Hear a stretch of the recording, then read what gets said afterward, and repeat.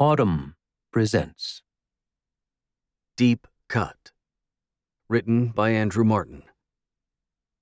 "Nah, you don't have to worry about me," Thomas said, after his mother had finished her characteristically perfunctory warning to us about drugs, alcohol, and rough-looking types.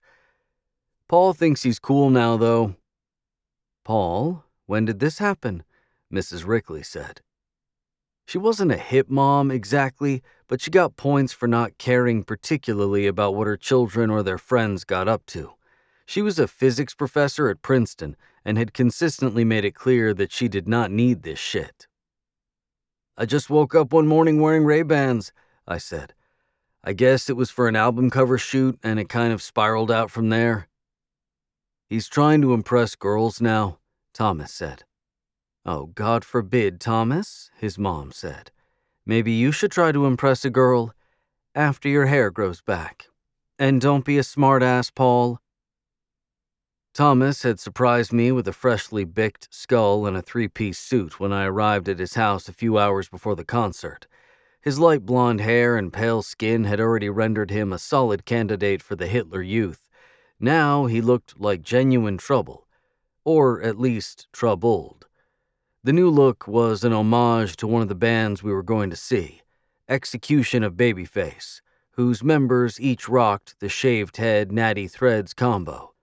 EOB fans were notoriously violent, even for hardcore kids, and Thomas and I, best friends and cultural comrades since we were 10 years old, had spent a lot of time on message boards reading, probably, untrue rumors about coordinated windmill fist phalanxes and secret 7 inches given only to executioners who could present the band with a tooth, or teeth, knocked free during a show. It was all a bit scary and conspiratorial for punk rock, and even at that early stage, it was much more Thomas's scene than mine. But I did enjoy the music, or was at least fascinated by it. It was pulverizing and ultra-fast and punctuated by terrifying screams. EOB's lyrics were inspired by Guy Debord, John Ashbery poems, and Kevin Smith movies, though you generally couldn't catch them in real time.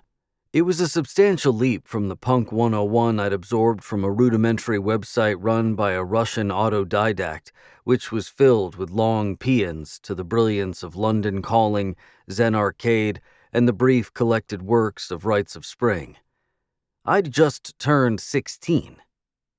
Mrs. Rickley pulled up to the venue, which turned out to be a wide, single-story building off Route 35, a quiet highway in South Amboy, wherever that was. Before I learned to drive, I never had any idea of my location in space. It seemed impossible to pay attention to something like that from a back seat, so I never tried. There were only a couple of years between my learning to drive and the rise of the talking navigation machines, which reduced the world to their glowing screens and precise, incorrectly pronounced instructions. In other words, is it any wonder that I still have no idea where I am? "All right, guys, I'll be back for you at midnight," Mrs. Rickley said. "Be ready. For every minute you're late, I'm going to..." "What? Dock your allowance? Do you have an allowance?" "Sure, we'll come out when the show's over," Thomas said.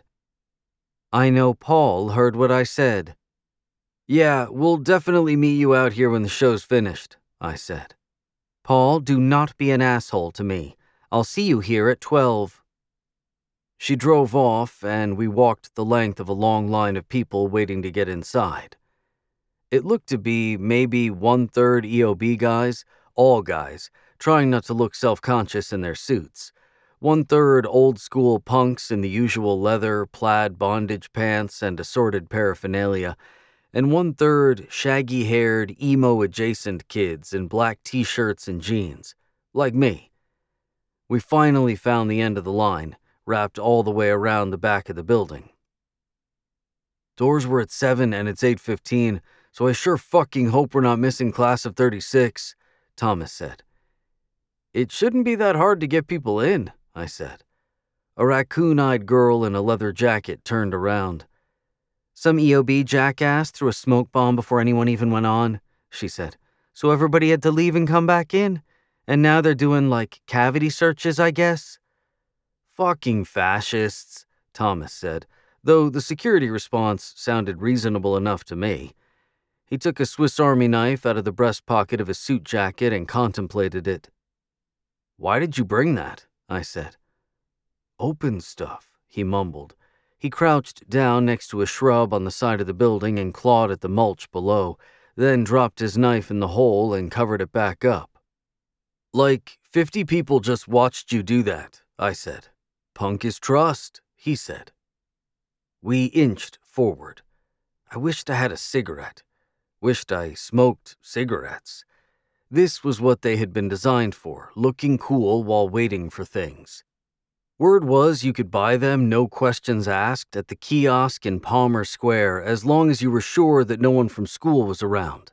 Though he'd never said it, my guess was that cigarettes were even lower in Thomas's moral hierarchy than alcohol or drugs or sex because the pose-to-effect ratio was so high. Per Minor Threat, I just thought it looked cool. Thomas shadowboxed next to me. "What is the holdup?" he said, punctuating the last word with a knockout punch. "Class of 36 kind of sucks anyway," I said. They were, again per the internet, third-tier rancid knockoffs, with lots of oi oi ois and rousing shit about the Spanish Civil War. "They're better than standing around looking at a closed fucking auto parts shop," Thomas said. A couple of minutes later, a chant went up in the crowd. "EOB, let us in! EOB, tear it down! EOB, fuck your life!" Despite the infamy of the band and the implied threat of the chanted lyrics, this didn't strike me as a crowd that was going to start a riot, at least not right away. But the recitation gained force, and as sudden as the opening of a traffic bottleneck when the wrecked car is finally towed, we started moving swiftly toward the door. "Finally, collective action," the mohawked guy ahead of us said. He dropped his cigarette and pulverized it into a smear of tobacco with a heavy black boot. "All right, dude," Thomas said. "Things might get crazy in there, so we've got to have each other's backs.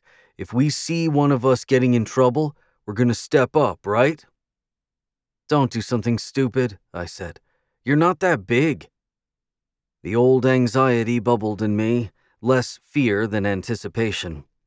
I wanted, then and always, to have the best night of my life, to do whatever thing would change me forever. Everything I read and listened to insisted that all was building toward catharsis. There could be no complete self without eruption, revelation, and the possibility of total defeat, however unlikely. At the door, the fat white bouncer gave me a cursory pat-down, pockets, belly, chest, go. But he held Thomas back and made him take off his jacket and vest, lift up his shirt, even stick out his tongue. "Profiling sons of bitches," Thomas muttered. "Excuse me, son," the bouncer said. "You're doing a very good and thorough job." At the ID table, I received the black X's in Sharpie on the backs of my hands. Thomas had apparently already drawn red ones on his, a frequent enough occurrence, I guess, that the ID guy simply waved him on, eye roll very much implied. Class of 36 was in the middle of a song when we got into the main room, the one with the chorus that went, "Whoa, oh, we're taking it." Maybe 50 people were jumping in place or standing with their arms crossed in front of the stage, occasionally shoving the skinny kids who were doing the stumbling and swaying while being overcome with feeling thing. Save it for your subgenre guys. Most of the EOB and hardcore-looking guys were stalking around away from the stage, looming over the merch table and wandering along the walls, giving fist bumps to Confederates. The bar was being used as a convenient leaning post by large, bearded dudes in hooded sweatshirts, most of whom were drinking water out of clear plastic cups, if they were drinking anything. Over the course of the night, I saw people swigging out of flasks and label-less plastic bottles and discreetly hitting one-hitters, but I didn't see a single person buy a drink at the bar. The merch table had a copy of the original Babyface EP on vinyl, which came out before the band was forced to change its name, because of a cease and desist order from Arista Records. As if consumers would somehow mistake a violent, surrealist hardcore band for the smooth-singing R&B guy, but whatever. I wanted to buy it, but didn't know what I'd do with it during the show. "How many of those do you have?" I shouted. "Extremely limited, dude," the merch guy shouted back. He was good at his job. I sighed and bought it for $10, put it under my arm, and went looking for Thomas. I spotted him near the wall to the left of the stage, glaring furiously at the band.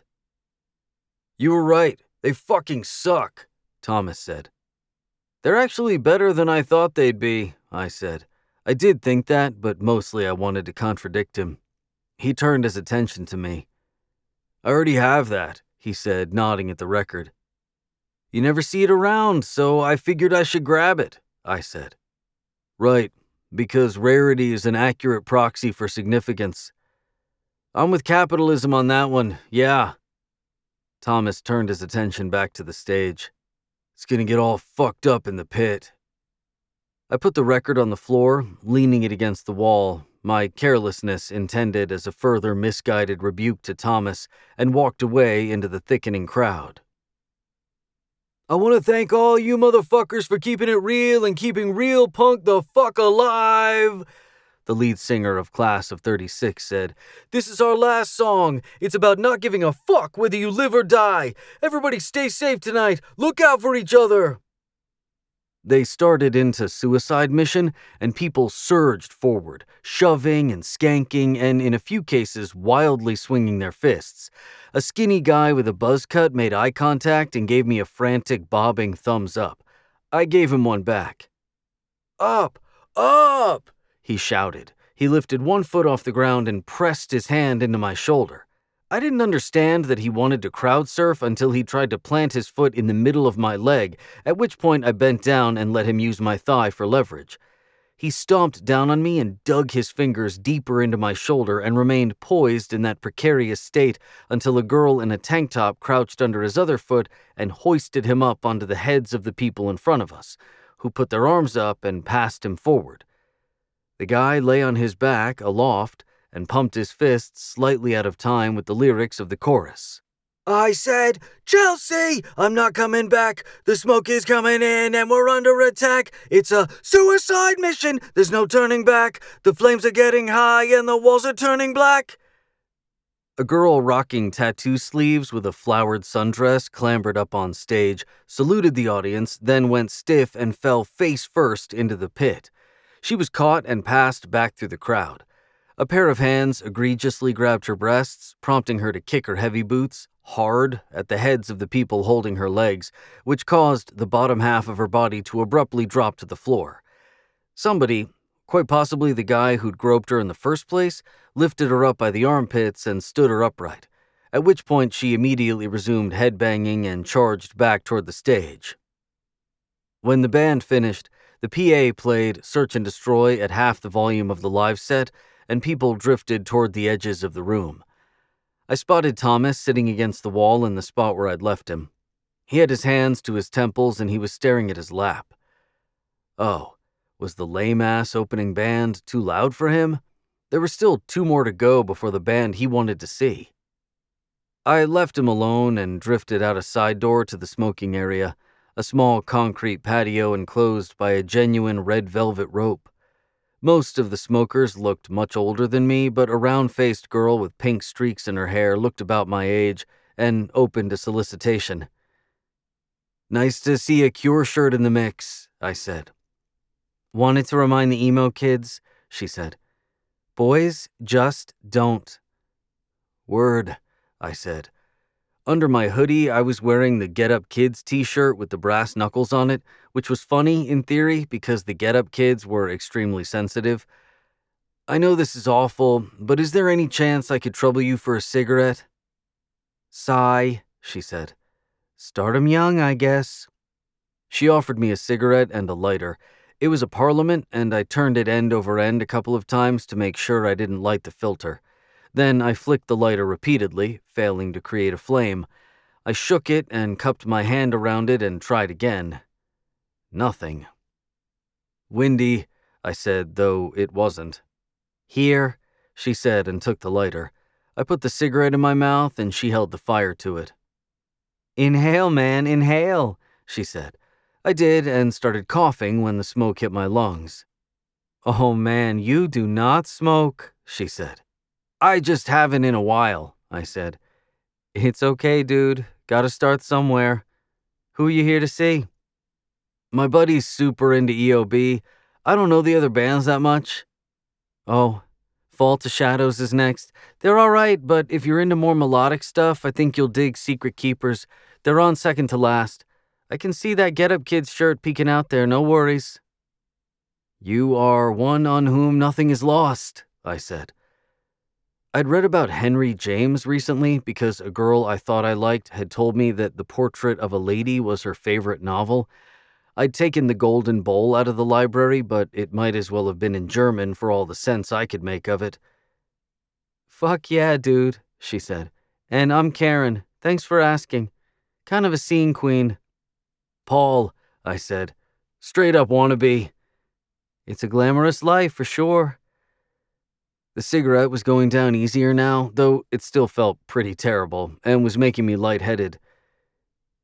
"Is this babyface stuff really as nuts as everyone says it is?" I said. "I mean, it's definitely violent," Karen said.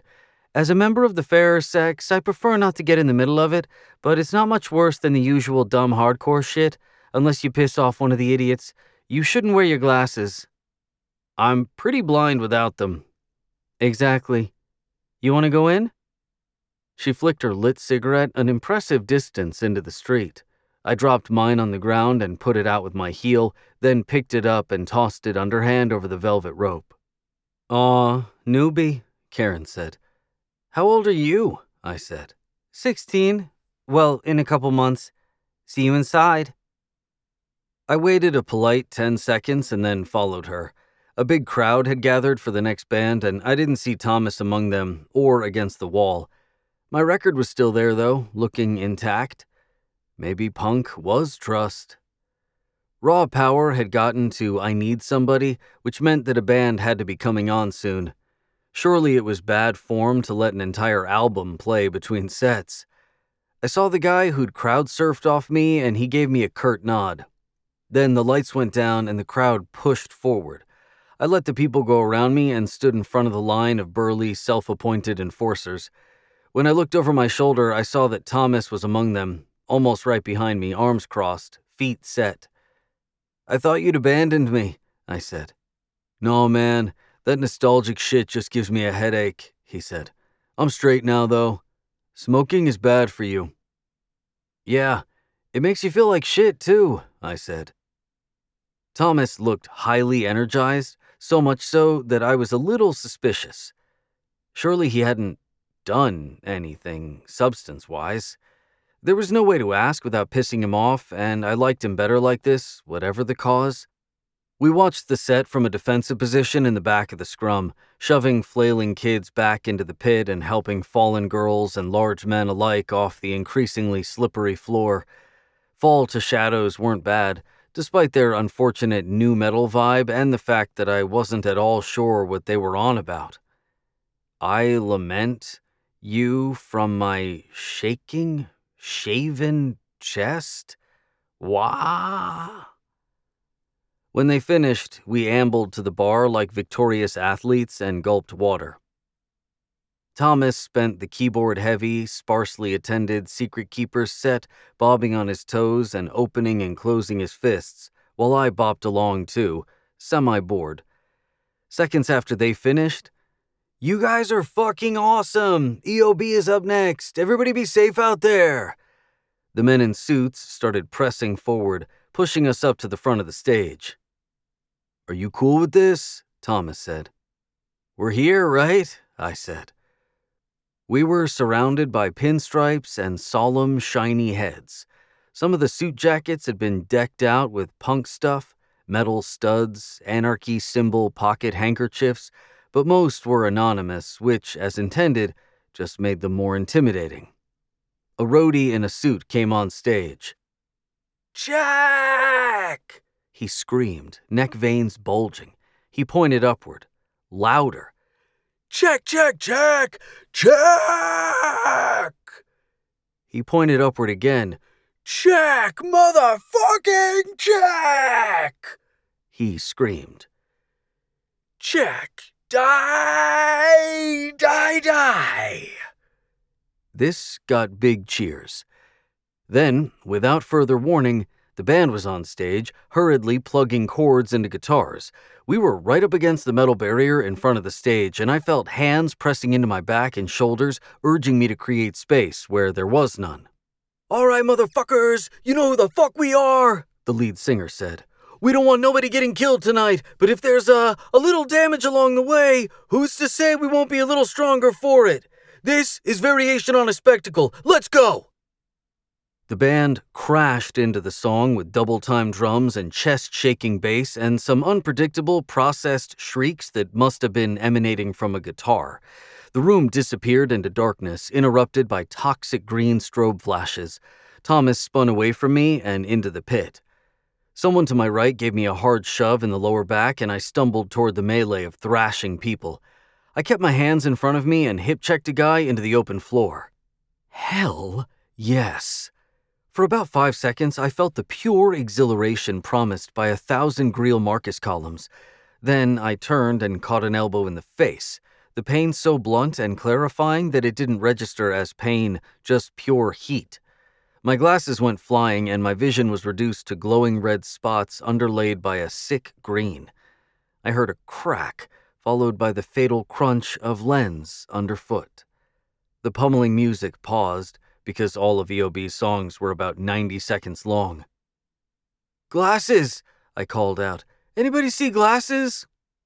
A blurry someone handed me some bent plastic. "They're pretty fucked, bro," he said.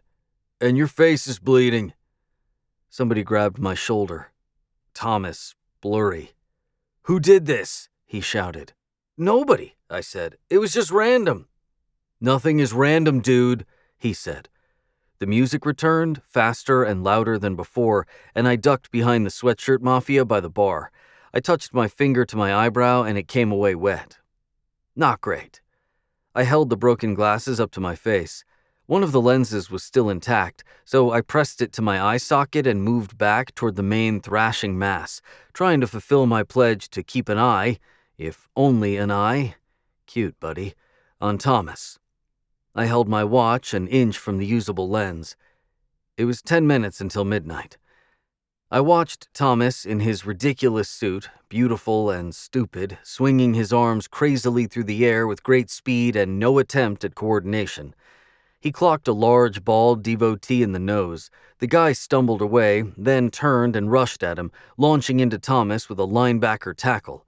Thomas's limbs jerked like a wounded insect's under the guy, who held him down with both hands. I dropped my broken glasses and rushed toward them, hearing, when I got close, the stream of their obscenities beneath the music. I gave the blurry antagonist a shove, and he didn't move, didn't even seem to acknowledge that I'd touched him.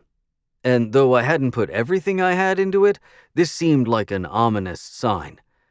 I grabbed blindly at him again, getting a hold of the collar of his jacket, and felt it tear under my hands. Now this indistinct mass of person turned, unlocked himself from Thomas, and stood over me.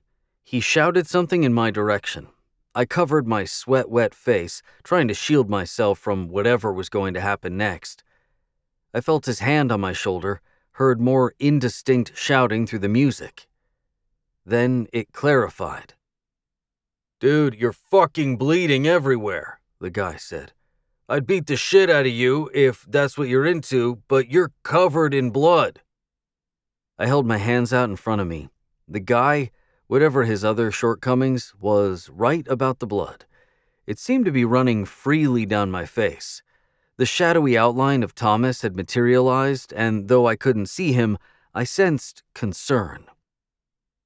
"Okay, buddy," he said, or something like that, and steered me past the big guys to the bar. I pressed a pile of napkins to my head and held it there. In my mind's eye, I marveled at my stoicism, which I guess indicated how detached I was, a result, I supposed, of my lack of sight and the knock to the head and the dehydration and the minor blood loss. It wasn't, Thomas declared, squinting above my eye, a deep cut. I leaned against the bar, letting the music deafen me as he dabbed. By the time we started wearing earplugs in our late 20s, it was too late to turn back the significant hearing loss we'd incurred, Thomas's much worse than mine due to the daily sonic pummeling of the bands that he led during the years I was in college and law school. When Republic of Suffering, his most successful touring concern, came to D.C. during my clerkship year, we stayed up deep into the night in my apartment catching up. Though by then he'd modified his policy of strict abstinence, Thomas probably drank 1 beer for every 3 of mine, and I was, and still am, impressed and puzzled by the fact that he hadn't taken to booze or drugs as a default response to life's typical setbacks. At 4 a.m., I heard a faint pounding on my front door. It was the guy from the next apartment over, a muscled young political aide with perpetually wet hair. We were, he said, shouting at the top of our lungs. Didn't we know it was 4 a.m? He had to be up in an hour. We were sorry. When I spoke to Thomas in a quieter voice, I saw in his eyes the effort required to follow along. His responses grew terse and general, like those of someone responding tentatively to questions in a foreign language. And we soon gave up and went to bed. "Do you mind if I get back in there?" Thomas said with a longing glance toward the pit. "Yeah, no," I said. "I mean, of course. Get me a tooth." He vanished, and my head started to throb, which, at that moment, I found preferable to the alien lightheadedness I'd been experiencing. I hadn't quite realized until then that every one of Execution of Babyface's songs was exactly the same. With that revelation came an unlikely surge in desire to join their thick-skulled brotherhood. "Oof, dude," said a familiar female voice next to me. "You caused this," I said. "Oh, let Mama kiss it," Karen said. I waved her away, though I didn't think she was serious. "I can't see shit," I said. "Bald guys playing instruments, bald guys punching each other. You're not missing much." "At least the music's good." "They're a little mathy, don't you think? Not a lot of human stuff." "The lyrics are actually—" "Yeah, right, I know, but it's kind of a waste." We let the music hit us. "It's funny that you can't see," Karen said, very close to my ear. I was worried that she really might kiss me. Then, wetly, nearly inside my head, "You're just some fucking tourist, aren't you?" I tried to focus on her. "Maybe," I said. "So?" "Just giving you shit," she said. "Everybody's a tourist, except Sid Vicious. Kill Devotion's playing in 2 weeks at Hamilton Street. Come hang out. Your face is still bleeding." The maelstrom of noise started up again, and she drifted away from me. Up on the edge of the stage, I could just make out something that I assumed was the lead singer of EOB, bent over, screaming. "And you," he bellowed. "Thank you for your book, and yeah! Something happened in the garage, and I owe it for the blood." "Traffic!" the crowd responded. "Those lines are by the only real American poet," the singer said. "There will be no encore. Go home and kill yourselves. Good night." Thomas led me back to the wall to retrieve my record, still standing where I'd left it. I pulled it out of the sleeve. It had broken in 2, one chunk significantly larger than the other. I handed the smaller piece to Thomas. We walked outside, and the October air turned our sweat cold immediately. Thomas was shivering, but trying not to show it. "Do you see your mom?" I said. I was no help in spotting her, of course, and was worried that even No Worries Mrs. R would be freaked out by my grisly appearance. It was well past midnight. "Nah," Thomas said, scanning the parking lot. Apparently, we were being taught a lesson about coming out late. Because we'd made her wait half an hour, she was going to make us wait for as long as she deemed fit. Which, of course, like most parental punishments, just wasted more of her own time. We found Thomas's knife. It had been dug up or accidentally unearthed somehow, but was basically where he'd left it, and I watched while he flipped it in the air unsheathed and mostly failed to catch it. His mother pulled up around 1 a.m., by which point only a few conspiratorial EOB diehards were left in the parking lot to keep us company. "Oh, Jesus, Paul," she said when she saw me through the rolled-down passenger window. I imagine she'd planned to deliver some kind of wisecrack, something along the lines of, "Not much fun waiting, is it?" Now, instead, she got out of the car and hurried toward me. "What happened to you?" she said. I'd never seen her so actively concerned. "Paul, you need stitches." "It's not that deep," I said. "How do you know?" she said, which was fair. "I can't give you back to your parents looking like this." "I think it's an improvement, actually," Thomas muttered to me when we were in the back seat. "Somebody literally knocked that stupid look off your face." I said nothing. I'd resigned myself to silence in protest of being taken to the hospital for necessary medical attention. As it happened, I did not need stitches. Stitches, the doctor said, were optional at that point, cosmetic. After much debate with my parents, who were, despite my objections, summoned to the Raritan Bay Medical Center in the middle of the night, I chose to keep the scar. It was a stupid decision. I was afraid of the needle, sure, but I also thought that preserving the evidence of the wound might keep me from turning my youth into cheap nostalgia. As if a scar, of all things, were capable of that. If you enjoyed this production, find the best long-form articles read aloud in the Audm app, available now for iPhone and Android.